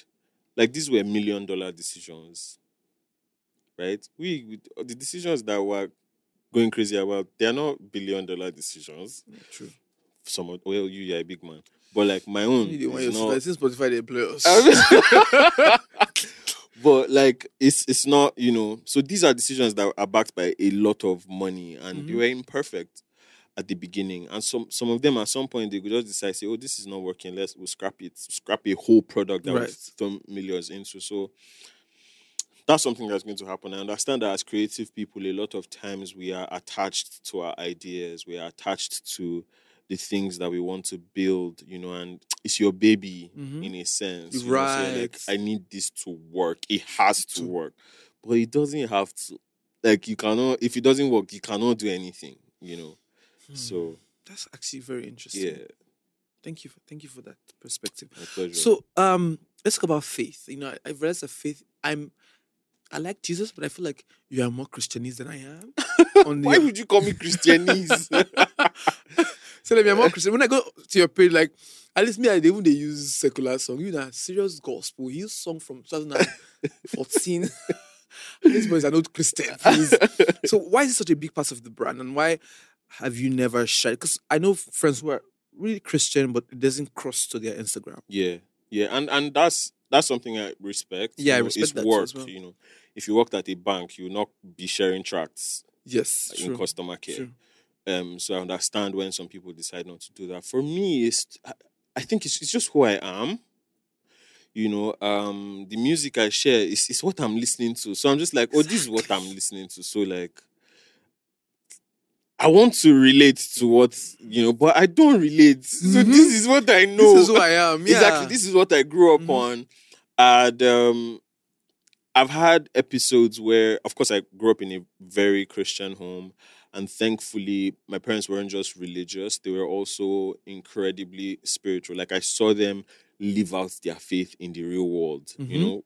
Times when they would hold on to God for real life problems, not just religious stuff. So that's what I grew up around. But I also had a season of my life where my faith became my own. There was a period where I had a whole lot of questions. I still have a number of questions. I still do. But my faith has just now become my own, and I also feel like I'm too grown to be reserved about anything that's important to me. True. There's no. True. I feel like you just get to a certain age where you don't really care what anybody else thinks anymore. I think that's why I'm so recently. I've been posting lots of. I can post 20 scriptures on my story. Exactly. Before I used to feel very weird about it because me, I'm still lifestyle. I see I see the town. But I realized that I couldn't help but post this thing because that's what I was doing at the time. Or my content is my life. Exactly. You understand? So if I'm listening to gospel music, I'm sharing from Spotify. Exactly. And after a while, I just say, God, this is my reality now. Exactly. I'm going to share, whoever is going to adjust. And over time, I just started seeing people who say, Tim, I've not posted scripture today. Because some people will never go to their Bible. But you see, that's when I post on my stories. Yeah. That's what they're going to come to.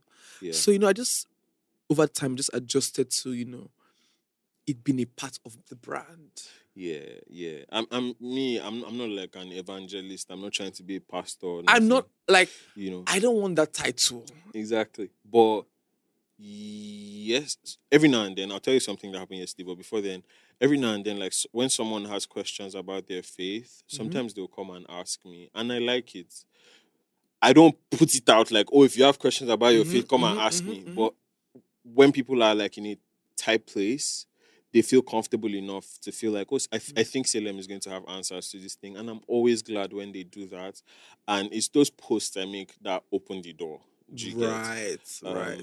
Yesterday, someone sent me a message. I said I was going to tell you. Someone sent me a message and said, I decided to come back to my journey with God, and I started going to church last week. And it was just based on how I saw you engaging, talk about, your relationship. Because I'm like, I didn't really talk about it. But, there's little things.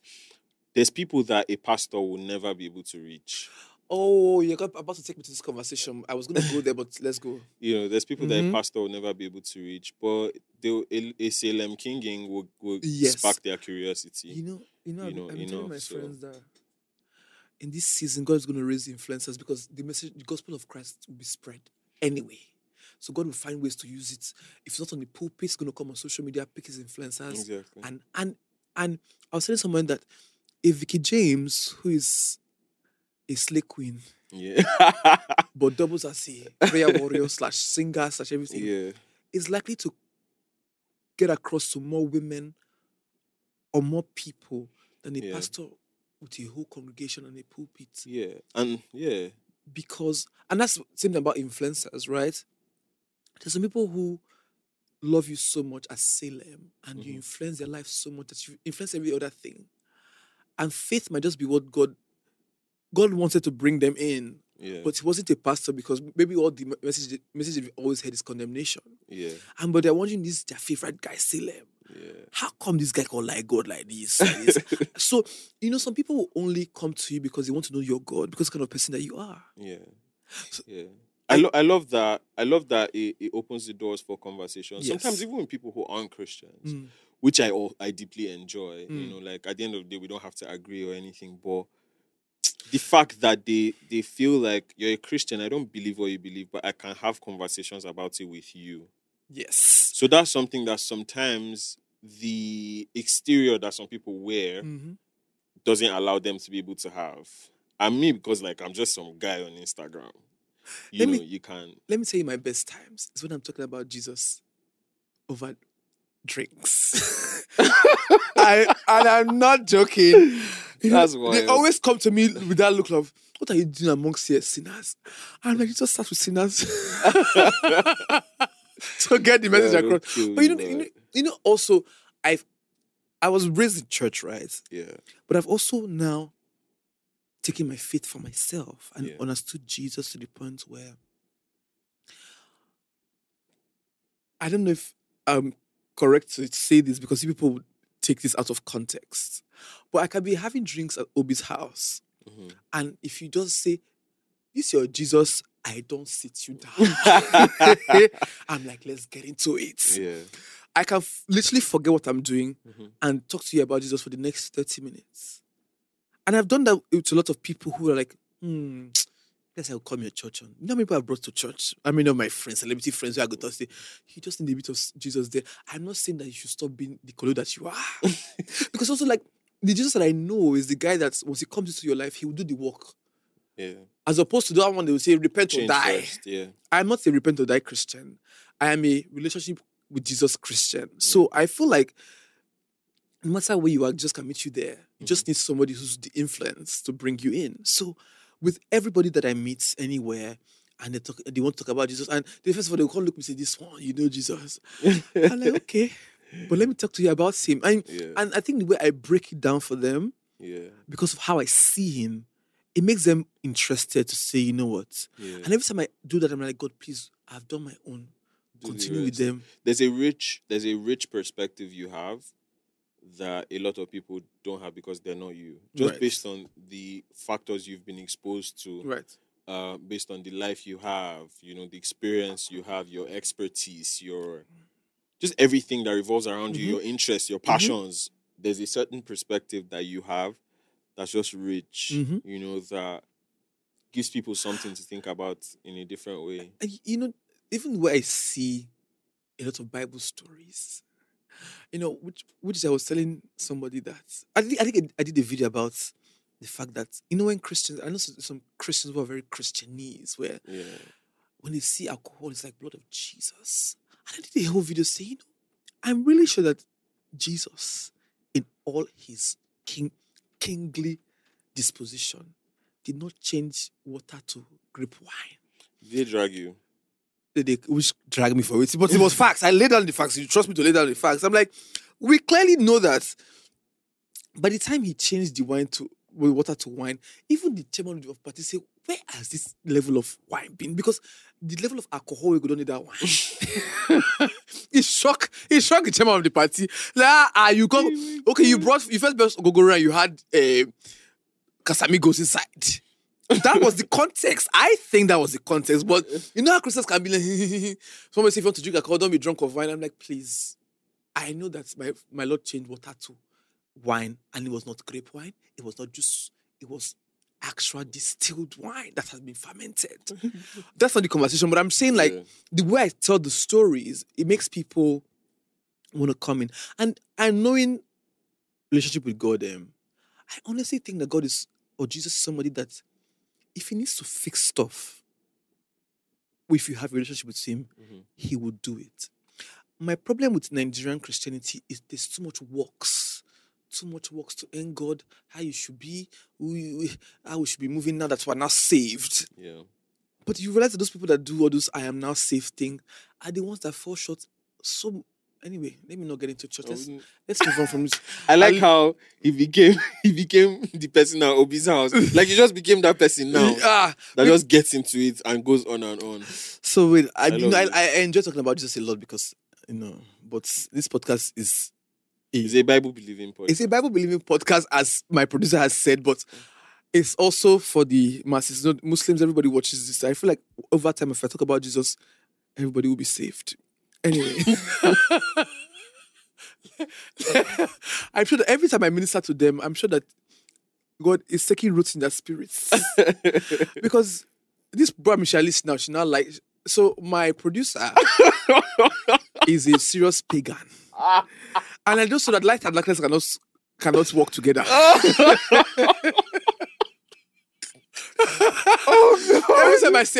time I pray, I say, God, please, I put her in your care because we cannot be aligned. You understand? If she doesn't know you, because some things that happen on this podcast is from you through me to her and to them. So Shasha, one of my guests came, and I know normally she'll be so uninterested when we start the Jesus talk because she believes in God but not in Jesus. I'm like, there's a problem here. Okay, so but I feel like she liked one of the people that came, and this one was full on Christian, and she said that if she opened a church she was gonna come, and there's the spirit there. It's slowly but surely. Very soon you'll be an usher in my church. But let's move on from that. So I'm gonna move on to another question that I have from your Instagram. Okay. Before you got here, obviously, I use your Instagram videos for my own personal coaching. In fact, I want to even ask you for personal coaching, but I don't want to pay. I just want me to do as my guy. Oh my God. So when I want to write my book, I will give you a chapter. Say, Salem King did this. I'll write your forward. I got you. Thank you. So I feel come for free coaching. I got you. Okay. So because I go through your videos and I see how profound they are because, as a creator myself, I need a bit of coaching. I need a bit of, that thing where you need to feel the pots where you're taken out from, right? Mm-hmm. And it's so funny that I can do that with your videos. I can just go to some videos and I'm like, oh, this is this thing. Oh, this is why it's like this. I love that. I'm honored. Oh yeah, it's like respect is what I have towards you more than just saying I'm my guy. You know, I really respect, and I know respect a lot of people. Yeah, but I really respect. Who they look? I don't let people don't say I don't. Oh, that's some of them. I don't rate you now, but this guy I rate you a lot, and it's because of how honest and how valuable the information that you pass. It might seem like it's so trivial because you're doing black and white, you're jumping around, you're having a good time. Mm-hmm. But because I read a lot of books and I also know a lot of things about what you're saying, but it's from people who are way higher. But you find a way to bring it down, break it down for your audience, and it makes sense, right? Mm-hmm. So there's some videos that I watched that I want to ask some questions about, and I wrote them down. Okay. So there's a video about burnouts. Yeah. Can you talk to me about it? Because I have been burnt out. Yeah. But I didn't realize I was burnt out. Yeah. In the video, I talk about feeling burnt out, but also feeling like I haven't earned the right to be exhausted. Because where do you work where I don't? Yes. Which one be all these? Yes. Are you rich? Why are you burnt out? I was telling Bamisha that I've been working for over 10 years. I'm tired. Yeah. I have not caught one break. I just the hustle, no looking back. Yeah. A lot of the time, the reason why we're unable to put our finger on what it is that has us burnt out is because it's accumulated fatigue. Right. So it's not one thing, it's a million things that have just accumulated over a long time. One of the things that has helped me is incorporating rest into my routine.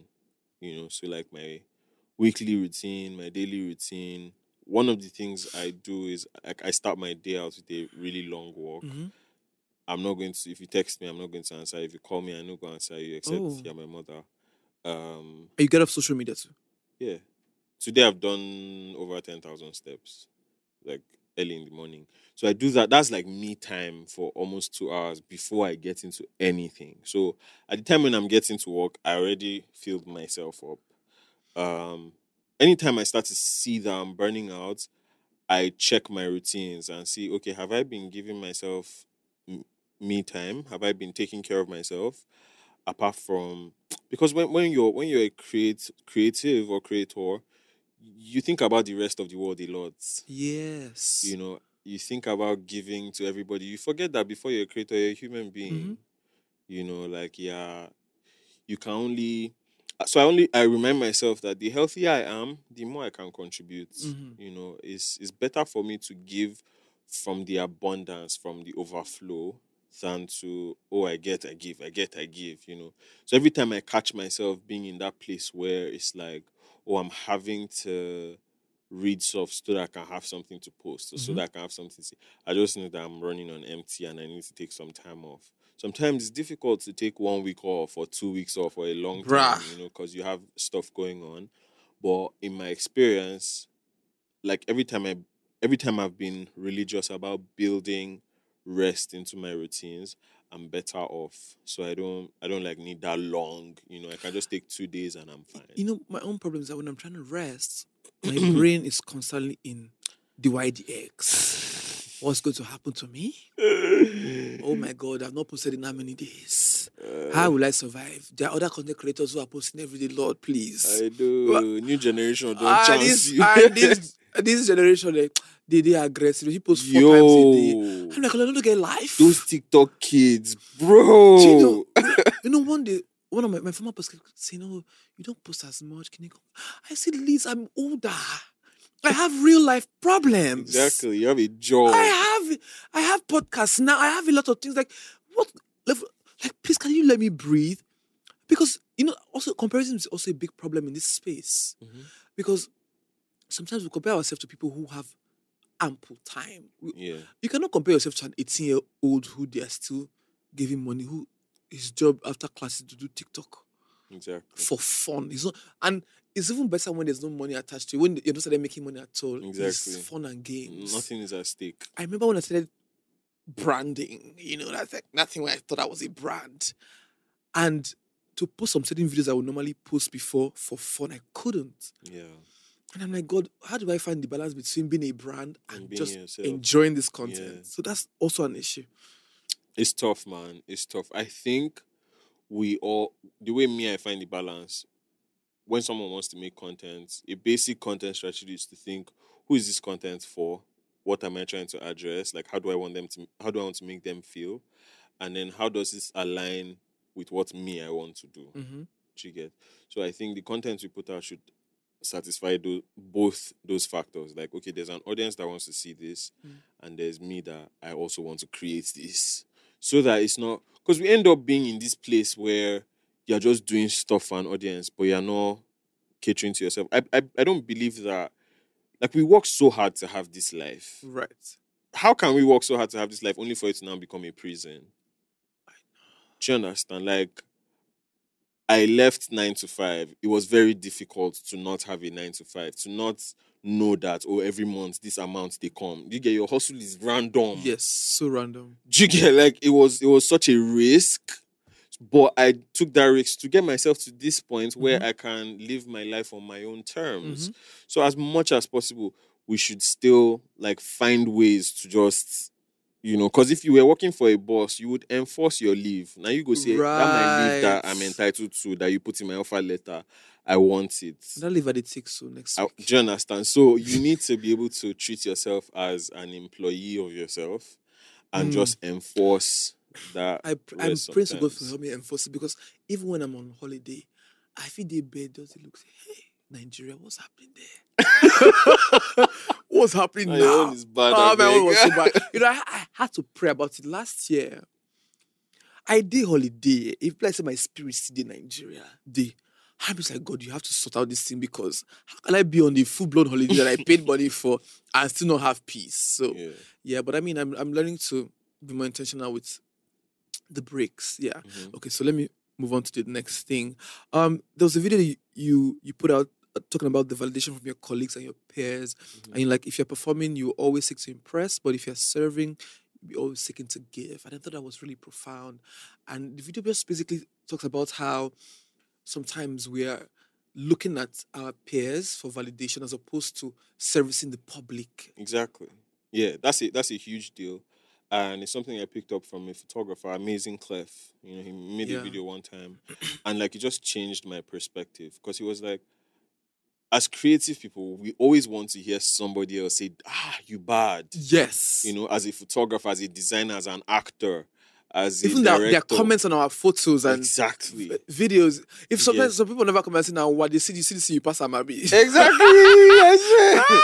But over time, I've just learned to be like, and when I learned this lesson really early, because when I first wanted to be a content creator, my parents did not understand. I don't think they still understand, but now they are more supportive. Like, okay, they beg us for money. You don't be popular. And They're be talking like, about you, are proud of it you. seems like you're fine. So, but there was a time when they were really worried, like this picking waiting they do, all those genuine worry, and they were not as supportive as I wanted them to be. There were thousands of people supporting me online, saying we love your stuff, all of that. But I You wanted I their want own my dad to validation, tell me he's yeah. proud of me. That's what I want. Mm. So I had to learn that this validation that I want from this particular person, it's okay if I don't get it. Ooh. This other one is going to be enough for me. One day I may get it. One day I may not get it. But if it doesn't come? But if it doesn't come, I will be fine. So that's a decision I had to make very early on my journey. So even now, sometimes I want to, like when one awards they come or something, Mm-hmm. I know see my name. I'm like, see I know, see I know, They do me too. see I know. See, I know what. I know my black and Merital. white. See, I do.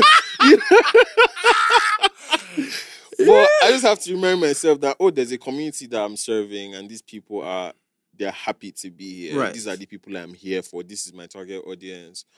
And it's the same thing with even business people too. A lot of times you want the validation of other business people. Yeah. You want Forbes. You want to be in the newspaper. It's almost and like all that. respect. You want that respect from somebody who's also in the playing field as you. Exactly. To see. Even when we're on a budget, we still deserve nice things.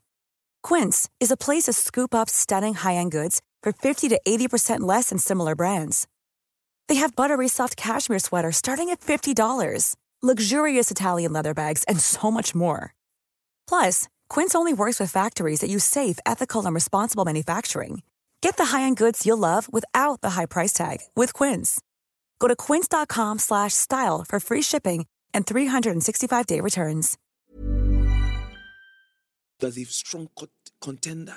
Exactly, but there's something very interesting. I went to school in Madonna, Kija, which is in Anambra State, and there's something really interesting I learned from just being in that environment. I met a lot of children who worked in their family businesses, and their parents are filthy rich. These guys are bloody rich. They don't live on each other. They don't take vacation. All the metrics you use to measure success as a Lagosian, when you have money, you begin to do this. They don't do any of it. They are playing a different game. Yes. And these are people that can buy your everything. Yes. They were billionaires in Inewi. Yes. But they play by very different rules. And if they want to travel abroad, it's China to go and bring goods. It's crazy. They don't really... My granny still thinks that I am very crazy for traveling a few times a year to countries where I can be buying land. You can't even tell her how much you spend on it. I stopped. Exactly. So, like, they have different priorities. So, those people, I learn a lot from them is because the way in which they're able to just block their mind to what they don't consider important to them and just face front.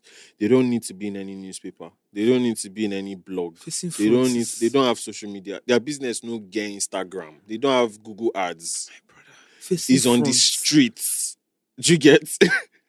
And so that kind of laser focus, is something that It's a we whole need to technique on learn. its And own. it's difficult when you live on social media where you're consuming thousands of videos in a day. I don't believe our brains were set up to handle that amount of information. Yes, it's too much. So that's stuff we need to protect ourselves from, and from there. Okay, so before I let you go, the praise file. Talk about the praise file that you took. Yeah. That's an interesting one. I learned from my friend Alma. Every time I need to change my friendship circle. I don't know what I learn from my own friends. I don't know what I learn from them. Like, man, let me teach them all this is why I don't learn. They keep taking from me. Please don't kill me. But every time I get a compliment, every time I get something that makes me happy, I take a screenshot and I have a folder on my phone called Praise File that I just put them in. So if somebody says, I love your content, this is how it made me feel, I started doing this because of you, I experienced this growth because of you, I take a screenshot. And I encourage people to do that.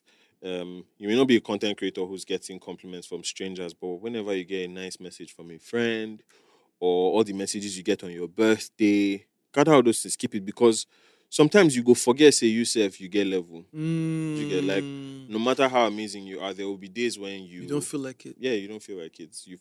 And on those days, your flaws will scream the loudest. Like, tell me about everything it. that is wrong about you, You will come to the fore. it will come to the forefront and now times 10 And in your be your mind, face, in your consciousness. And you forget every good thing you've ever done. And those messages are reminders. For me, sometimes when you talk to a friend about it, a friend will say, why you go talk that kind of thing? Like, see what you've done, see what you've done. I do that for a lot of my friends too. But sometimes there's no friend to talk to. It's only you, 2 a.m. in the night on your bathroom floor. You just you are reason like, your life. You useless boy. Like, that's what you mess up everything. You speaking to yourself in such a way that you wouldn't even allow somebody else speak to you. Yes. That praise file sort of allows you to find a way back to gratitude. Because I believe that at the end of the day, gratitude is such a big deal. Like, gratitude has to be woven into the reality of every day of our lives. It just helps you find your center. Helps you know that I'm not worthless. I'm not here without anything. I have something, even when I feel like I have nothing. So that's one of the simple ways that I feel like technology can help us to stay centered. Thank you so much. Like, we could go on and on and on and on, but it would be like 5 hours. I don't know, people cannot just listen to a 5-hour We podcast. can't do extra 2 hours like this. But thank you so much, Salem. I just wanted you to drop like a word for like young people, content creators. There's so much anxiety in the space now. There's so much knowledge that's peddled around about how people should be, how people should go about process. That is almost like, it seems like truth, but it's not truth. Well, so just one word for young people, creators, on achieving success in their spaces. That is rich that you'd ask me, because me, I don't achieve success. But then again, I feel like you also have a good head on your shoulders in terms of what your idea of the process should be. Yeah, I agree with you. Yeah. I think I would just say good things take time, and time is your ally. Like, time is not your enemy that is like you're running out of. Time is a revealer. Time is on your side. Like, people always, like, we've been socialized in culture to feel like, oh, time is not on your side. Time is money. Time. We almost always speak about time in negative connotations, but time is your ally. Time is your friend. Time is here to, like, prove who you are, and clarity will come on the road. There's no anybody you see that blows overnight did not blow overnight. There's no such thing, if we're being very honest, as anybody who just out of nowhere check their history. Is the blowing, is the public blowing we know about. We don't know about their history. They're always coming from somewhere. There's people who found out about Burna Boy only last year. Like, there's this big African guy. That's who he is to them. Right. But He's we the know guy that say I've been doing, he's yeah. been on the grind for a very long time. So, clarity will come on the road. Good things take time. Allow yourself. Go slow. Yeah. Thank you so much, Salem. Please help me send out the show. This has been an amazing conversation. Hi, my name is Salem, and I've had an amazing conversation on Tea with Tay. Like, subscribe, and share with all your friends. See you in the next episode. No, it's Tay that will see you. See you in the next episode.